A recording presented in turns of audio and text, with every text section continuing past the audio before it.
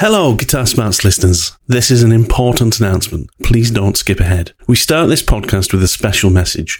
Way back in 2021, Guitar Smarts had the pleasure of interviewing the utterly fantastic Matt Long. Matt is a multiple award-winning British blues guitarist and lead singer of the British blues band Catfish and hard rock outfit The Revenant Ones. He joined us for episode number 20 and was a truly gracious guest who spoke about his career, his childhood, guitars, and meeting his hero, Joe Bonamassa. Well, Matt needs your help. Through 2023, Matt has been undergoing treatment for bowel cancer, and his recent prognosis has meant that to extend his life and retain a chance of survival, he needs to seek private treatment outside of the NHS. Matt's family have set up a GoFundMe page that is linked in the Guitar Smarts link tree in the description of this podcast. And we at the Guitar Smarts podcast would like to invite each and every listener to consider donating towards this fund that could well save the life of one of the brightest guitar talents of our generation. Now is the time, folks. Head on over to the link in the description to find the GoFundMe page. Donate what you can. Your donation could save a life. Thank you. Enjoy the podcast. Could you imagine in your head if I said a nasal sounding singer? Yeah? Absolutely. So if you were listening to a band thinking, well, the band sounds that singer sounds too nasally or a bit too kind of honky sounding, Yes. It's not been EQ'd properly, you'd understand, you can picture in your mind's ear what that sounds like, right? But can you translate that to a frequency range on an EQ? If you were to immediately try and, EQ that out to make it sound better, a bit more rounded, a bit more flat, would you know what frequency to go to immediately?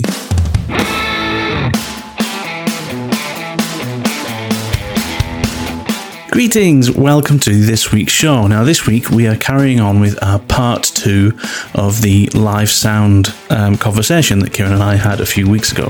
We've been talking about the things that you can do to boost the experience for yourselves and for your listeners at your shows with your band. And I think what we discovered together when we spoke about this is that we can make some pretty big improvements with just a little bit of knowledge, a little bit of extra kit to support your PA system and giving it a go. Hope you enjoy it.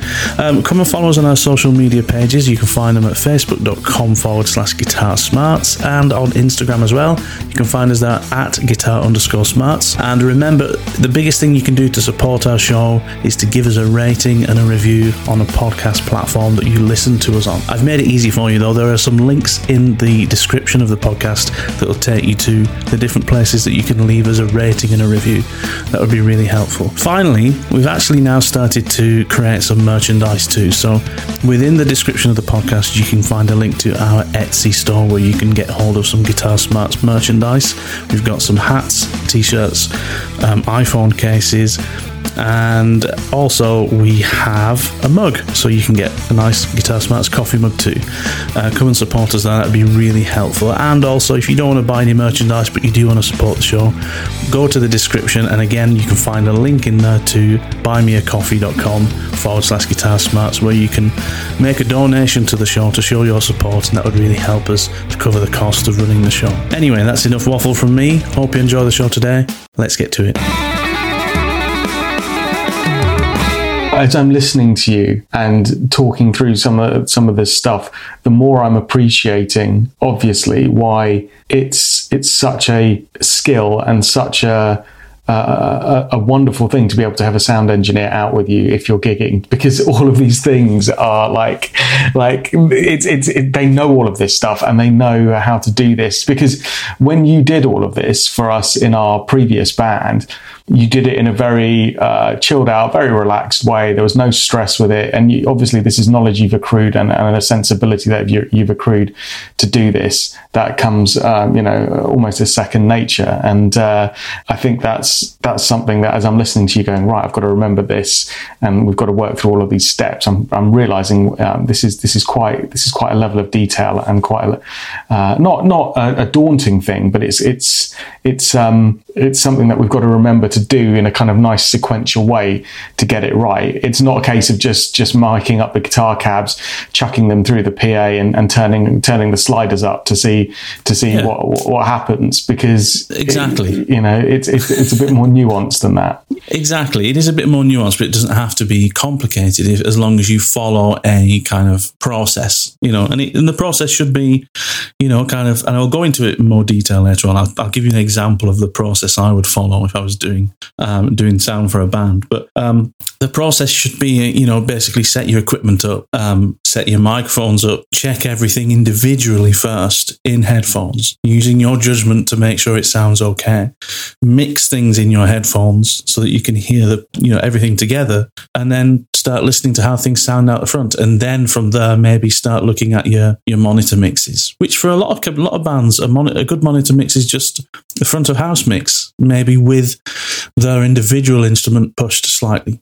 That's what I like. If I'm in a band and I'm being given my own monitor mix, and the sound engineer says, "What do you want?" I'll often ask for I just want the front of house mix, so I can hear the whole band. I can hear what the front of house is listening, but can I have a bit more of me so that I can, I know what I'm playing well. That's where I would start. I think that's what most people want, isn't it? Yeah, I think so. You kind of want to hear yourself in the album kind of thing. There's a couple of things as well I wanted to speak about in terms of equipment. So microphones. So there's all kinds of different types of microphones.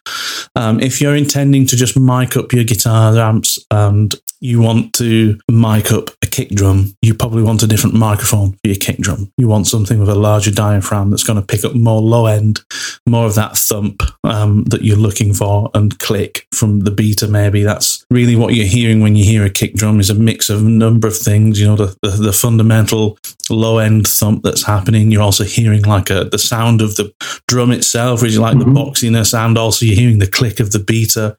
You want to be able to allow for all of that. So a large diaphragm microphone will give you all of that into your desk, and then you can EQ those different elements to get the right sound. Get cases and boxes for everything. Look after your equipment. You don't want to be... I remember when we were in Roadrunner, I seem to remember for years and years, we had just gaffer taped up boxes for everything. And then eventually we got flight cases for stuff. Yeah. And it actually made our lives easier. We had proper boxes for everything. We could carry things easier. We didn't have breaking cardboard boxes for lights and stuff. It just became... Your life becomes a lot easier. You mentioned earlier on, your band, you don't go out with a sub. You go out with two 15-inch tops. Okay. So I wanted to speak about that because I think there's a lot of people that go out in bands and they have these larger speakers for tops. You've got 15-inch speakers or, 12-inch speakers. Those, the specs say it can handle down to 20 hertz. And, so we don't need a sub. There's still an advantage to having a sub because you've got to remember when they've said it can go down to 20 hertz, they're probably putting a 20 hertz sine wave into it, and it's just doing 20 hertz, and they can hear it at a certain pressure level. But that's not what your speaker's doing for the entirety of your gig. When you're putting your band through it, you're asking it to do 20 hertz and 100 and 500 and 4,000 and 10,000 because of the sizzle on the the hi-hats maybe, and you're asking it to do all that stuff at the same time. And low frequencies act very differently to high frequency stuff. Low frequency is not very directional. It goes everywhere. And that means it takes a lot of energy for your speaker to manage low frequency stuff. That's right. And if you've got a lot of high frequency and upper mids and stuff happening as well in that speaker, then asking even a 15-inch speaker that's very capable of doing low-end stuff to do all of it at once, it's not going to sound as good as you having a sub and a top and having them so that they're doing different parts of the frequency range. Exactly. A sub is still a 15-inch speaker, just in a different cabinet. It's just dedicated to those frequencies that it can handle comfortably and not be burdened by the other frequencies. Exactly. So you get a better range of frequencies appropriate for that speaker, and it's not being clipped with any particular frequencies, and hopefully it just creates a more pleasurable audio experience rather than any one speaker feeling like it's taking on too much. Exactly that. And if you've got a sub that does the crossing over for you, so you can put your full frequency range mix into that sub and it will automatically separate the stuff it is responsible for and then loop out from it into your top, then not only is your sub then dedicated to only doing the stuff it's really good at, but your top now isn't tasked with doing as much. There's not as much of that frequency range going through. So you get a higher fidelity sound throughout the entire frequency range from employing the sub. And you set up, you don't have to have two. You don't have to have two subs and two tops. I've gigged before with other bands where we've just gone out with two tops and one sub. And that's worked beautifully. Yeah, absolutely. And the reason why that works really well is, like I said before, because of the non-directional nature of low frequency sound, it does tend to go everywhere. That's right. High frequency stuff is very directional. You do need two speakers for high frequency stuff. Yeah, it's like your 5.1 or 7.1 cinema setup at home, isn't it? It's like the 0.1 is the sub. You don't need, you can have two subs, and that's lovely. You can have as many subs as you want, but you don't necessarily need it because low frequencies fill the room in a different way. It's not easy to pinpoint where it's coming from, but so long as it's there, it will fill in that range of the spectrum that you want to be there to give you that low end. Exactly that. And it's, again, if you're trying to do this because you want to have a better experience on stage, but you also want to create a higher fidelity experience for your audience, then having a sub is going to massively improve that as well. And the other thing to point out here as well, which we haven't mentioned, it's not just about your kind of fidelity as a band and the experience for the audience, but it goes a lot to improving the kind of perception of your band from a professional standpoint. You're going to appear, attractive to more, kind of events and the types of gigs. If you can do a very professional show in terms of not just the songs you play and how well you play, but the sound and the experience for the venue, and then you're going to get more gigs. You're going to get better paid gigs. It's really important, I think, to think about the fidelity of your sound in this way. I agree, and I think that's a really often overlooked point that you make. I mean, a lot of people start with it from a very self-orientated mindset, which is we want to have a better sound experience with the musicians on stage. Okay, well, let's invest a bit in our sound. Oh, and then the added benefit of that will be that the audience will get a better sound. Well, arguably, you should be starting with that first. But the even bigger picture is that if you want to grow and be able to access more gigs and get better bookings and things, it's the sound quality and things that people will remember when they'll go, that band sounded amazing. And that's why the investment often will then pay dividend, because you'll be booking better venues, better gigs. You can command a higher price, right? People can tell the difference between just a good amateur pub band and a band that goes out with a really decent professional sound setup, which allows you then to go, well, this is how much we charge per gig. But you can see why, because the sound quality that we deliver is that next step up. Exactly that, and that's going to improve your income and your just everything really for your band. You're going to have a better experience going forward, and it doesn't take a huge amount of effort. It just takes, like we've said so far, just a little bit of knowledge, a little bit of effort, just some careful considerations for how you do things, maybe a little bit of extra time before a gig to set up. You can just, the benefits are far greater than the extra effort you have to put in. I wanted to also talk about monitoring, fold back, individual monitor mixes, whether that's through wedges or in-ear monitors. And there's multiple approaches to this depending on the number of auxiliary buses that you might have on your desk. Do you said you've got like a 12-channel, powered desk with your band. Do you know how many auxiliary mixes that you have? I don't. Okay, so chances are you've probably got one or two on that size desk. If you've got a 12-channel desk with, stereo out, built-in FX, you've probably got maximum two auxiliary buses, which means you've got, what an auxiliary bus is it's a separate mix bus. So you think of your main output, the two faders that you would put up that goes to your front of house, that's your main mix bus. And you can pre-fader mix your own auxiliary mix of everything that's going through the desk as well. That's how we get our own monitor mixes. So what that means is you could have the whole band going through the front of house, but you can have auxiliary mix number 1 going to the singers, IEMs, or flow edge. And what that allows you to do is have a completely different mix for the singer that you would adjust on the desk. And then maybe auxiliary 2 could be a shared mix between everybody else in the band. That could be more like the front of house. But if your vision in your mind is that, hey, I want our band in the future to be able to have everyone has their own monitor mix, then you need to count how many different monitor mixes you need, and that's basically how many different auxiliary mixes your desk needs to have. If that means upgrading your desk, then you need to have that in mind when you upgrade your desk. Yeah, got you. And if you've got a digital desk, by the way, this is something that's really cool that you see most days now. I gigged with it the other day with Damien's band, and I was just blown away by this technology. It was amazing. Yeah, so most bands that I go out with now, I haven't seen a band go out with a desk for ages in kind of the wedding circuit. Most guys now are going out with digital desks, which are basically just a connection box with a Wi-Fi signal, and everything's done over the iPad. And that desk can have however many inputs, however many outputs. But the coolest thing about those is that what they all offer you now is individual control over your auxiliary buses. So as the guitarist now, I don't need to go, hey, Mr. Sound Engineer, I need more guitar in my speakers. All of a sudden, I can do it myself off my iPhone. That's what everyone did at this gig. It was so cool. Everyone, the sound engineer, just said, here's the URL, here's the address, or here's the app to download, and there you go. Make your own monitor mix. It was exactly. And I've made a recommendation. So there's lots of people like Behringer do them.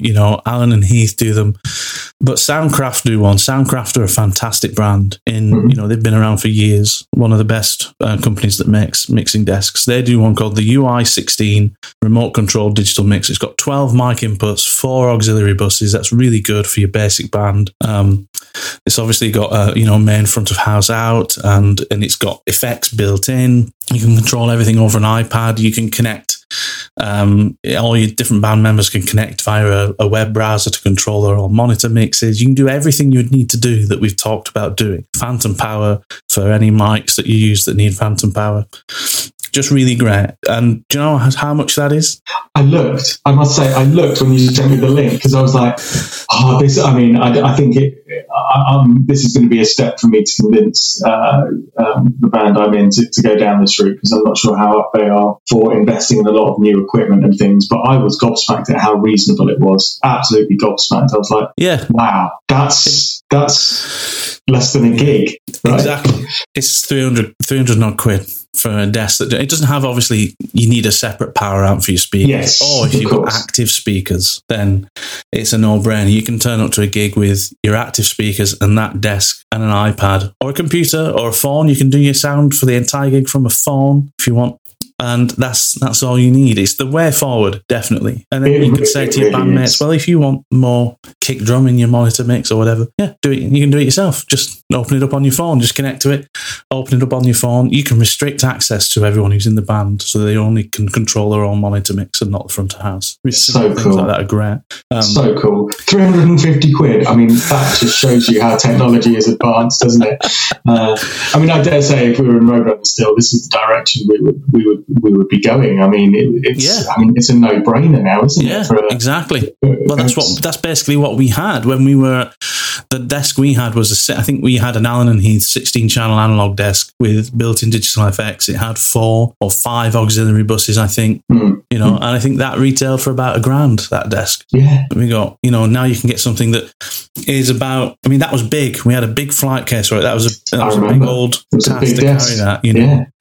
That Soundcraft one you could put in a backpack because there's no faders, there's no controls on it. It's just inputs and outputs. So it's just a box of inputs and outputs, and all the faders are digital inside software connected. So it's great. And then you don't even need a table for your mixer. If you're at a small venue, that mixer can just sit under your speakers on the floor. That's it. It's just so easy to set up and do. We're not sponsored by Soundcraft, by the way, I should mention.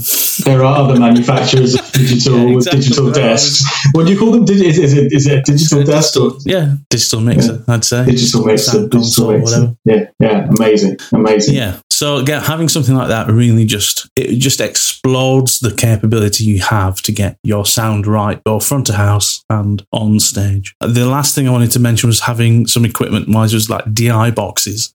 Yes. So if you've got like keys in a band or some kind of high impedance signal. So high impedance meaning it's not a balanced audio signal like a guitar. Let's say you do want to use the output from, say, like a Line 6 pod or something like that. It doesn't have a balanced output. You want to maybe get that over a long cable run back to your desk or something.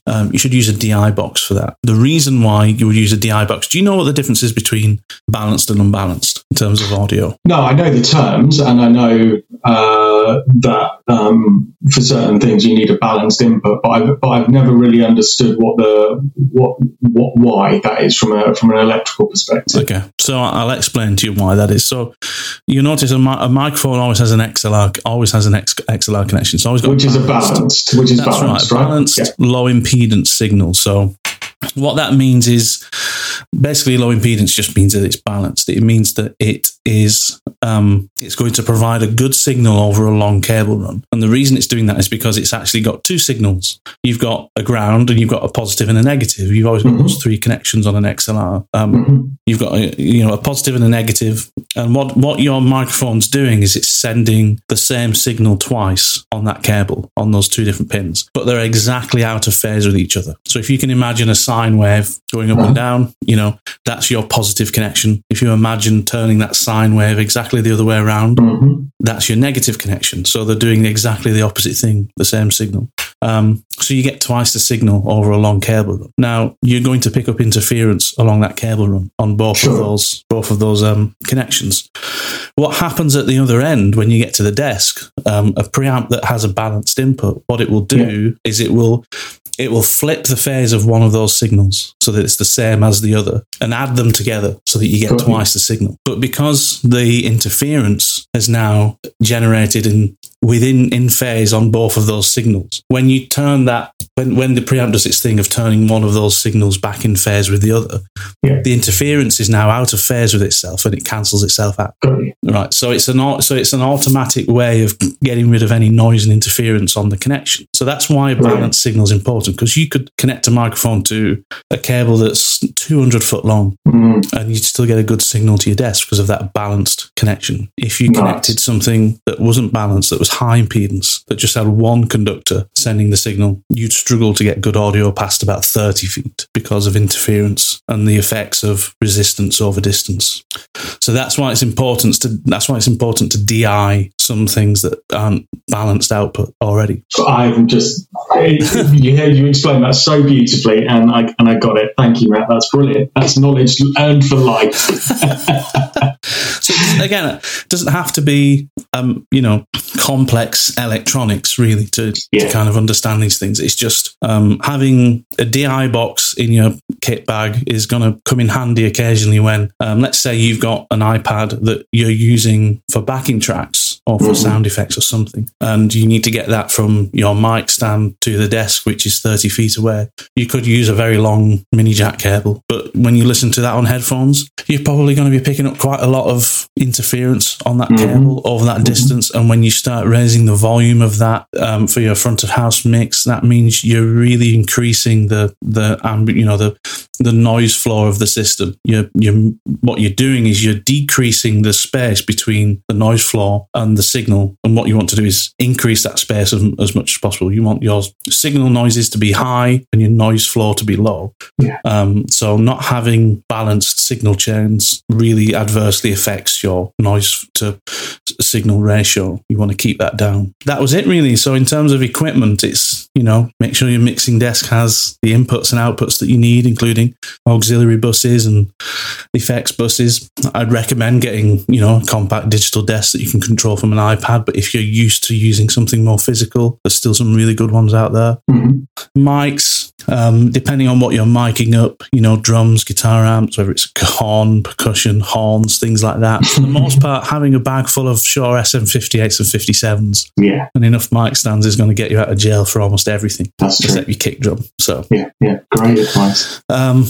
Anyway, have you got any questions before? Oh man, yeah. Can you come down and engineer one of our gigs and teach us all of this in a live setting? I mean, look, man, what you've shared today is like invaluable information, and I must say, I read through the agenda that you put together ahead of this podcast, and I just thought this is fantastic. This is a really nice logical flow to how to approach this, and I think it's now taking some of this amazing theory and knowledge that you've shared with us today and putting it into practice. And I want to start doing that with the band that I've just joined as well, to see and hopefully demonstrate to them the virtues and benefits of doing this. So, but it's also reminded me as to why having a good sound engineer on a gig is just invaluable, because this is the unsung member of the band, right? Who just makes it all work. Because what you've talked about does require additional equipment and additional time, albeit you and others that are very competent in doing this, that I've gigged with in the past, just take it in their stride, and it doesn't really eat into the additional setup time. But I know for us, it's going to require, at least for the first few times, if we're going to go down this route, it's going to require some additional setup time. So we've got to get there earlier just to get all of this in,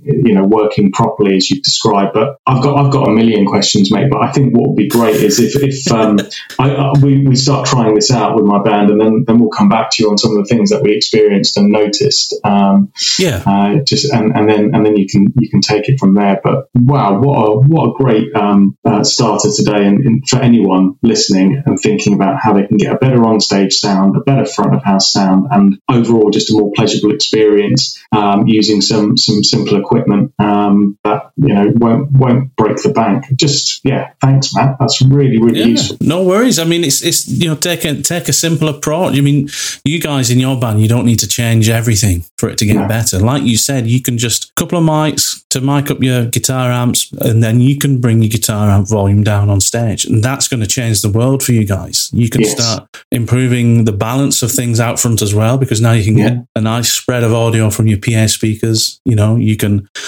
start having your guitar coming back in your monitors slightly, which is going to mean you can hear yourselves well enough without being crazy loud on stage again.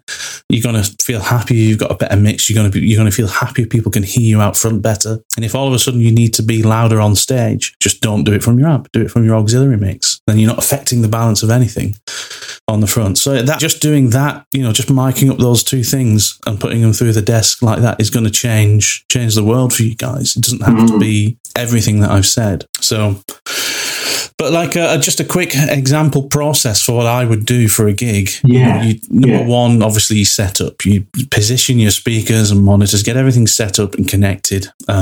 The way you would do connections as well, I would always connect all the inputs to your PA, connect all the outputs from your PA, turn your desk on, and then lastly turn your speakers on. You don't want to have your speakers on and then turning other things on, getting pops and bangs going through your PA speakers and things. Connect your headphones to your PA. Do that next, because remember, you're going to be checking everything through your headphones first, so you can be happy with the sound of everything. Use some background music, plug a iPod or whatever, some MP3s into your PA system and get them playing through all your speakers. That's your line check to make sure all your speakers and the connections are working. Remember to check all your mics work. So if you've got all your mics plugged in, now go from channel to channel, just doing a line check. Yeah, every mic works. Listen for noise and cracks and pops and things so you can check if cables are faulty. Then turn all your mics on to the front of house. And one of the things we haven't talked about is just feedback control. So you might not have much control on your desk over like a global EQ, like a graphic EQ for the main mix, but you'll have what's called parametric EQ on each of your channels for your mics. So you can use that effectively to control feedback. Feedback's not a bad thing. It's a bad thing in a performance. if you're setting up and doing a sound check, feedback is very important. If you're in a band and you get feedback, people tend to panic. What would you do if you got feedback on a microphone? What's the first thing you would do? Well, the first thing you do is turn down the microphone, right? Exactly. That's what you would do as a response. But what you should do really is, before the gig, you should be finding these frequencies where feedback tends to occur for the venue. Every venue has resonating frequencies that can add up on top of each other, and you end up with spikes and dips in certain frequency ranges. So you can find those in your sound check. That's what I would do next. I'd just turn my mics up, listen for where feedback's about to start first, and then use your parametric EQ. Most feedback happens in the mid-range frequencies. That's why you'll notice if you've got like a parametric EQ on your mixing desk where you'll usually have like high and low, and that's just one knob. And then you might have two mid knobs, which is actually four knobs, right? Yeah. What it is you've got a frequency button, a frequency knob, which is turning through a frequency range, and a cut and a gain knob, which is going to boost or cut at the frequency you've selected on the other. So what I would do is the knob and the mid-range control that is the boost or cut, I'd boost it a few dB. Get that feedback going even more, yeah. Yeah, I'd boost it quite a lot, and then just slowly sweep the frequency one until the feedback that you heard was about to happens a lot. That means you found the frequency. Yeah. And then you cut. Then you take the gain knob and you cut it down. What you've done is you've isolated that frequency that is giving you feedback, and you're cutting only at that frequency. So you're doing the same thing when you're bringing the volume down on the microphone to stop. Yeah, but you're just doing it globally. All the frequencies down when you do it. So you're affecting the sound quite adversely. So if you do it with the EQ, you can effectively just turn down the frequency that's feeding back, and the rest of those frequencies, they remain where they should be, and that way you get a much better sound. So feedback is really, it's not necessarily a problem, it's information. It's the room telling you, I have a problem at this frequency, by the way. You should sort that out. Dial it out, yeah. You should dial it out. And once you found it on one microphone, because it's a room thing, what I used to do with our band with Roadrunner, I'd find the main frequency that was feeding back. Once I'd cut it on one mic, I'd just do the same setting on all the others. And then we never have feedback problems. We didn't at all. No, because you just found that fundamental problem in the room and you cut it out in the desk. So that's the next step. That's kind of called, a sound engineer will call that ringing out the system. Finding the problems in the room and ringing them out with the EQ. Nice. Then at that point, you need to be getting the musicians and band members to sound check, line check. You want to listen to everyone individually. Whatever's connected to a mic, you want to be listening to it individually first until you're happy with how it sounds coming in.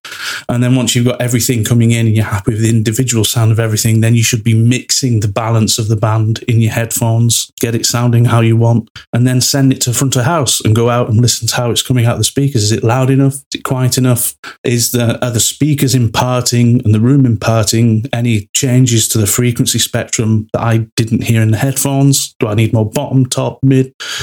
Make some adjustments, and then once you're happy, do your monitor mixes and then gig. And that's basically it. That's amazing. And how long would you allow for that process for the average band? Obviously, you'll get quicker over time doing it, but how long would you say? Because setup should be a pleasurable experience and things, but as you get closer to 9 o'clock and you're about to go on, and if you're still in the middle of trying to find a frequency that's causing issues, or you're getting feedback, or a mic's not working, then panic starts to set in, and then all of a sudden it starts to fall apart, and you end up invariably with a worse sound that you started with because you've not finished going through this. So I think time is also important. So what would your advice be to the average gigging band to allow to go through those steps that you've nicely laid out for us? It's a really good question, because the first time you do it, you shouldn't be doing it in a gig situation. If you're doing if you've got a new PA system and you're going to decide to do all this stuff, mic everything up, do that in a rehearsal space the first time. It's going to be some effort, but you don't want to have issues that you don't know how to solve before a gig and then lose confidence in it. Get used to it first in rehearsal space.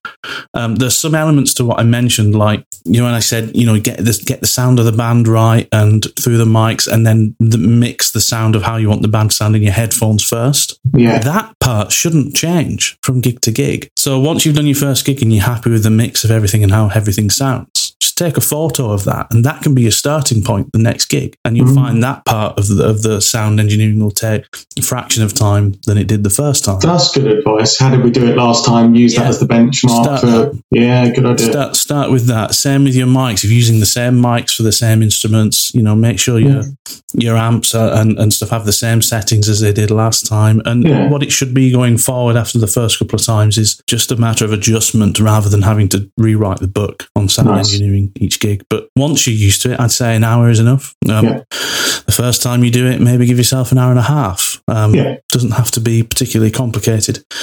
If you're a 5-piece band, like you guys are, 5-piece guitar rock band, an hour to an hour and a half tops should be what you need to do this.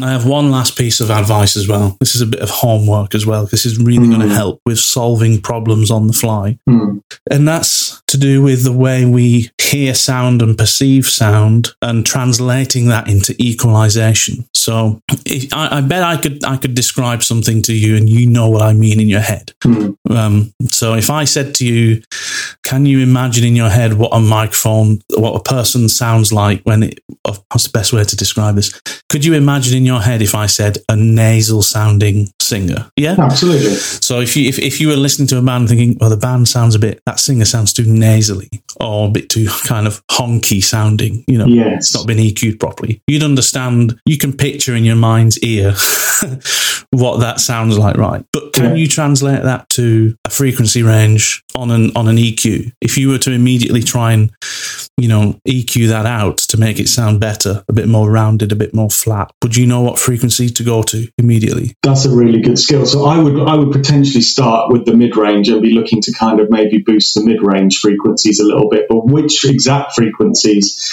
I'm not sure. It'd be a case of me experimenting, but I know, and having worked with you for a long time, that you would know, and others that I've worked with as well. Again, I'll mention them again, but Damien Lodrick again has taught me a lot about this, and he has the same approach to you, where he goes, "Yeah, I know what frequency that is," and it would be, I'd be boosting this by about this much to overcome it. So, but there's a science to it, isn't it? You can train yourself to try and understand what all these different frequencies are for different instruments, and identify more quickly what it is you're trying to do with the EQ. That's right. And also there are common problems with certain instruments. So like, for example, if you mic up a kick drum, you don't want to be just thinking, well, it's low end, so I just want to boost the bass and cut the top, Right. There are certain elements and there's fundamentals to the sound. There are overtones. There'll be certain parts across the entire frequency range that are important to the sound of that kick drum. So when a kick drum sounds like it's too like woofy, like it's making like a horrible sound in the mid-range, that's, you can know the thumps there, I know the clicks there, but this horrible boxiness happening in the mid-range, it tends to be at around 600 hertz, which is kind of upper mids, so you'd want to cut around that, but you might not know if you're not a sound engineer, you're doing this for the first time. So going through that stage I said earlier of listening to things on headphones and getting it sounding good, that's probably going to be your most challenging part, because if you can identify in your ear, this doesn't sound good, I don't know how to make it better, that's an important bit of homework I think everyone should do. But there's good news. You don't have to spend time listening to frequency ranges and instruments and trying to figure it all this out. Memorizing each one. Exactly. You can just go on the internet and you can get a cheat sheet, which is basically just a picture of the audio frequency range, from like 20 hertz up to 20k hertz. And there'll be lists of different instruments, different items, and it'll tell you, where along the frequency range are certain characteristics for this instrument. So I'm looking at one now that I put on the agenda. And the top one is the kick drum. And what it's telling me, this cheat sheet, is that between kind of 20 and 100 hertz is the bottom end. Yeah. Between 100 and 300 hertz is where you get the rounded sound of the kick drum, so that boxiness. And then above 300 hertz is where you get the muddiness, so that's stuff that you want to be cutting out. The snap and the slap of the beta is at like 2K above, so these are really interesting things. It's telling me where the different characteristics of these instruments exist in the frequency range. So if I'm listening to a kick drum and thinking, I can hear the beta way too much, it sounds like a click, not a thump, what's wrong? Well, I can look at my cheat sheet and go, oh, okay, I need to cut above 2 hertz or 2 kilohertz. Same with things like piano, for example. The piano goes from about, do you know what the frequency range of a piano is? I don't. This up actually last time. So the frequency range of a piano is from about 80 hertz, I think, or wow, that's quite low.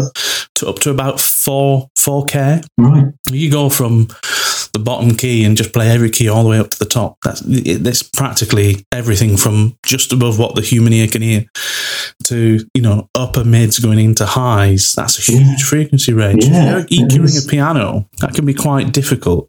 But understand, if you're listening to a piano and you think it sounds quite muddy, that tends to happen around 300 hertz. And that's not something I've necessarily learned. Just looking at this cheat sheet, it's telling me. So get a cheat sheet. Yeah, good advice. Download a picture of it, print it off and stick it in the box with your mixing desk or where your headphones are. And then if you think something sounds a particular way, this cheat sheet will tell you, what you're thinking, but it'll tell you where in the frequency range that's happening. And it'll really help. Oh, man, that is such great advice. And it's also, again, reminded me how lucky we were to have you in our last band with all of this knowledge. Right? Thanks. Oh, man, what a pleasure. What an absolute pleasure. Such great tips and advice you shared with us today, Matt. I can't thank you enough, honestly, man. It's given me the inspiration to sit down with the guys and figure out how we manage this all together, because, we were lucky, and I've been in bands where I've been lucky enough to have people that just know all of this stuff and they take care of it for you so you can just plug in and play.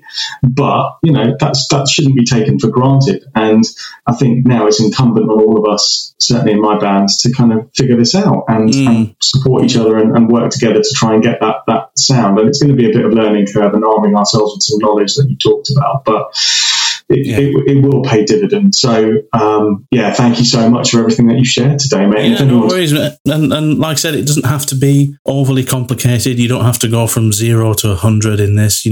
I think what you've been talking about doing and just kind of miking up your amps and just doing that for now, just to try and bring your stage volume down, is a really great way of starting to improve your system. You might find that's all you need to do for you guys. But going forward, you might find you want to improve everything as much as you can, and you can do it. You can do it without having to, learn, do a 3-year degree in sound engineering or anything like that. You don't have to do it. Yeah, but it's nice to have, as you are case in point, obviously. Yeah. There we go. Oh, mate, thank you for today. Yeah, it's been a good one today. It's been a long one, a complicated one, but it's been good fun. Nice to talk about it. Yeah, well, I think this is going to be the beginning of the journey for you and I, in the same way that we've been revisiting guitar tech tips and setup tips periodically after we did the initial kind of masterclass session on it. This, I think, has been a great start to it. But I feel like I'm just beginning to taste the initial kind of potential with this, and I've got no doubt I'll be coming back to you with some more questions in future podcasts around that experience as we've been trying out all of these different things to get your advice on it. Fantastic. I'm looking forward to hearing how you guys get on, mate. And cheers, pal. Cheers. He's to better sound in the future. Here is the better sound. That deserves it. A band deserves to be heard in better detail. And it doesn't every band deserve it. Every band deserves it. So, exactly. Cool, man. Brilliant. All right, mate. Well, looking forward to having another catch up with you next week. You got anything planned other than gigs for the week, guitar wise, music wise? No, just gigs for the week, and then what I might do is see if we can get a rehearsal in to try out some of the things that you've suggested. Mm-hmm. I think that is one thing that I'll take away from today is for the first time you try and do it, don't try and do it in a gig situation in a strange venue under pressure of setting up and having to go on. Do it in a rehearsal first where you've got more time just to focus on that element, and then we'll try it at a gig. So I think that's what I'm going to try and do this week, if I can, is speak to the guys about setting up the PA and trying these things out in a rehearsal setting. Yeah. So yeah, that's what I'll try and do. And then, just 2 gigs this weekend. So with family stuff and work stuff and everything, that's going to be a full week for me. How about you? Any pieces that you're working on or playing with? You've got a gig coming up as well. I've got a gig coming up on the 10th September, which is a wedding gig down in Kent somewhere. That's going to be good fun, I think, because obviously it's a bigger band, 7 or 8 piece band. So nice. I like those gigs because I get to kind of sit back a little bit. I don't have to worry too much about playing too much guitar, but also at the same time, I like listening to other musicians. That's the thing I've always enjoyed the most about playing live. I like hearing other talented musicians. It's not all about me. As much as I love playing guitar and doing guitar solos and things like that, most of these gigs I'm just on rhythm guitar duty all night. 1 or 2 songs maybe. Johnny Be Good and Sora Standing There by the Beatles tends to be the only songs I get to solo on. But I get to listen to other amazing musicians, sax player and a keys player who's awesome, and it's just everyone. So I enjoy those gigs more because I feel like I'm surrounded by inspiring musicians. I totally get that. That's often what makes the gig. It's not your own stuff. You've heard yourself play before. It's how that interacts with other people and what they do to the song, which I'm not expecting, and they take it the prize, and you go, "Oh, that was a cheeky little fill," or that was a great little note choice. Those are the things that put a smile on my face at gigs. It's what other people do. Yeah, okay. That's right, and it's just occurred to me as well that when this podcast comes out, it'll be after that gig. So how spooky is that? So I have a gig last Friday. That's what I should be saying. Time and relativity has just dawned on you.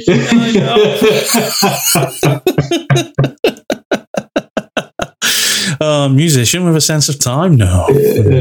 Never. All right, buddy. Well, we better wrap it up.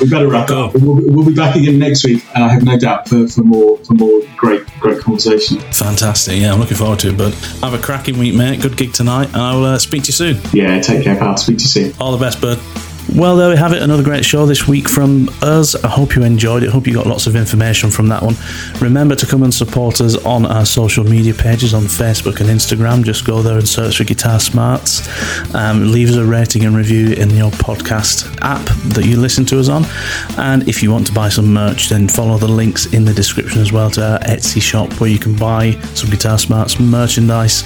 And also, if you do want to support the show but you're not bothered about getting some merchandise, come and say hello to us on buymeacoffee.com/Guitar Smarts, where you can leave us a small donation that can really help to support the show. Anyway, I'll speak to you soon.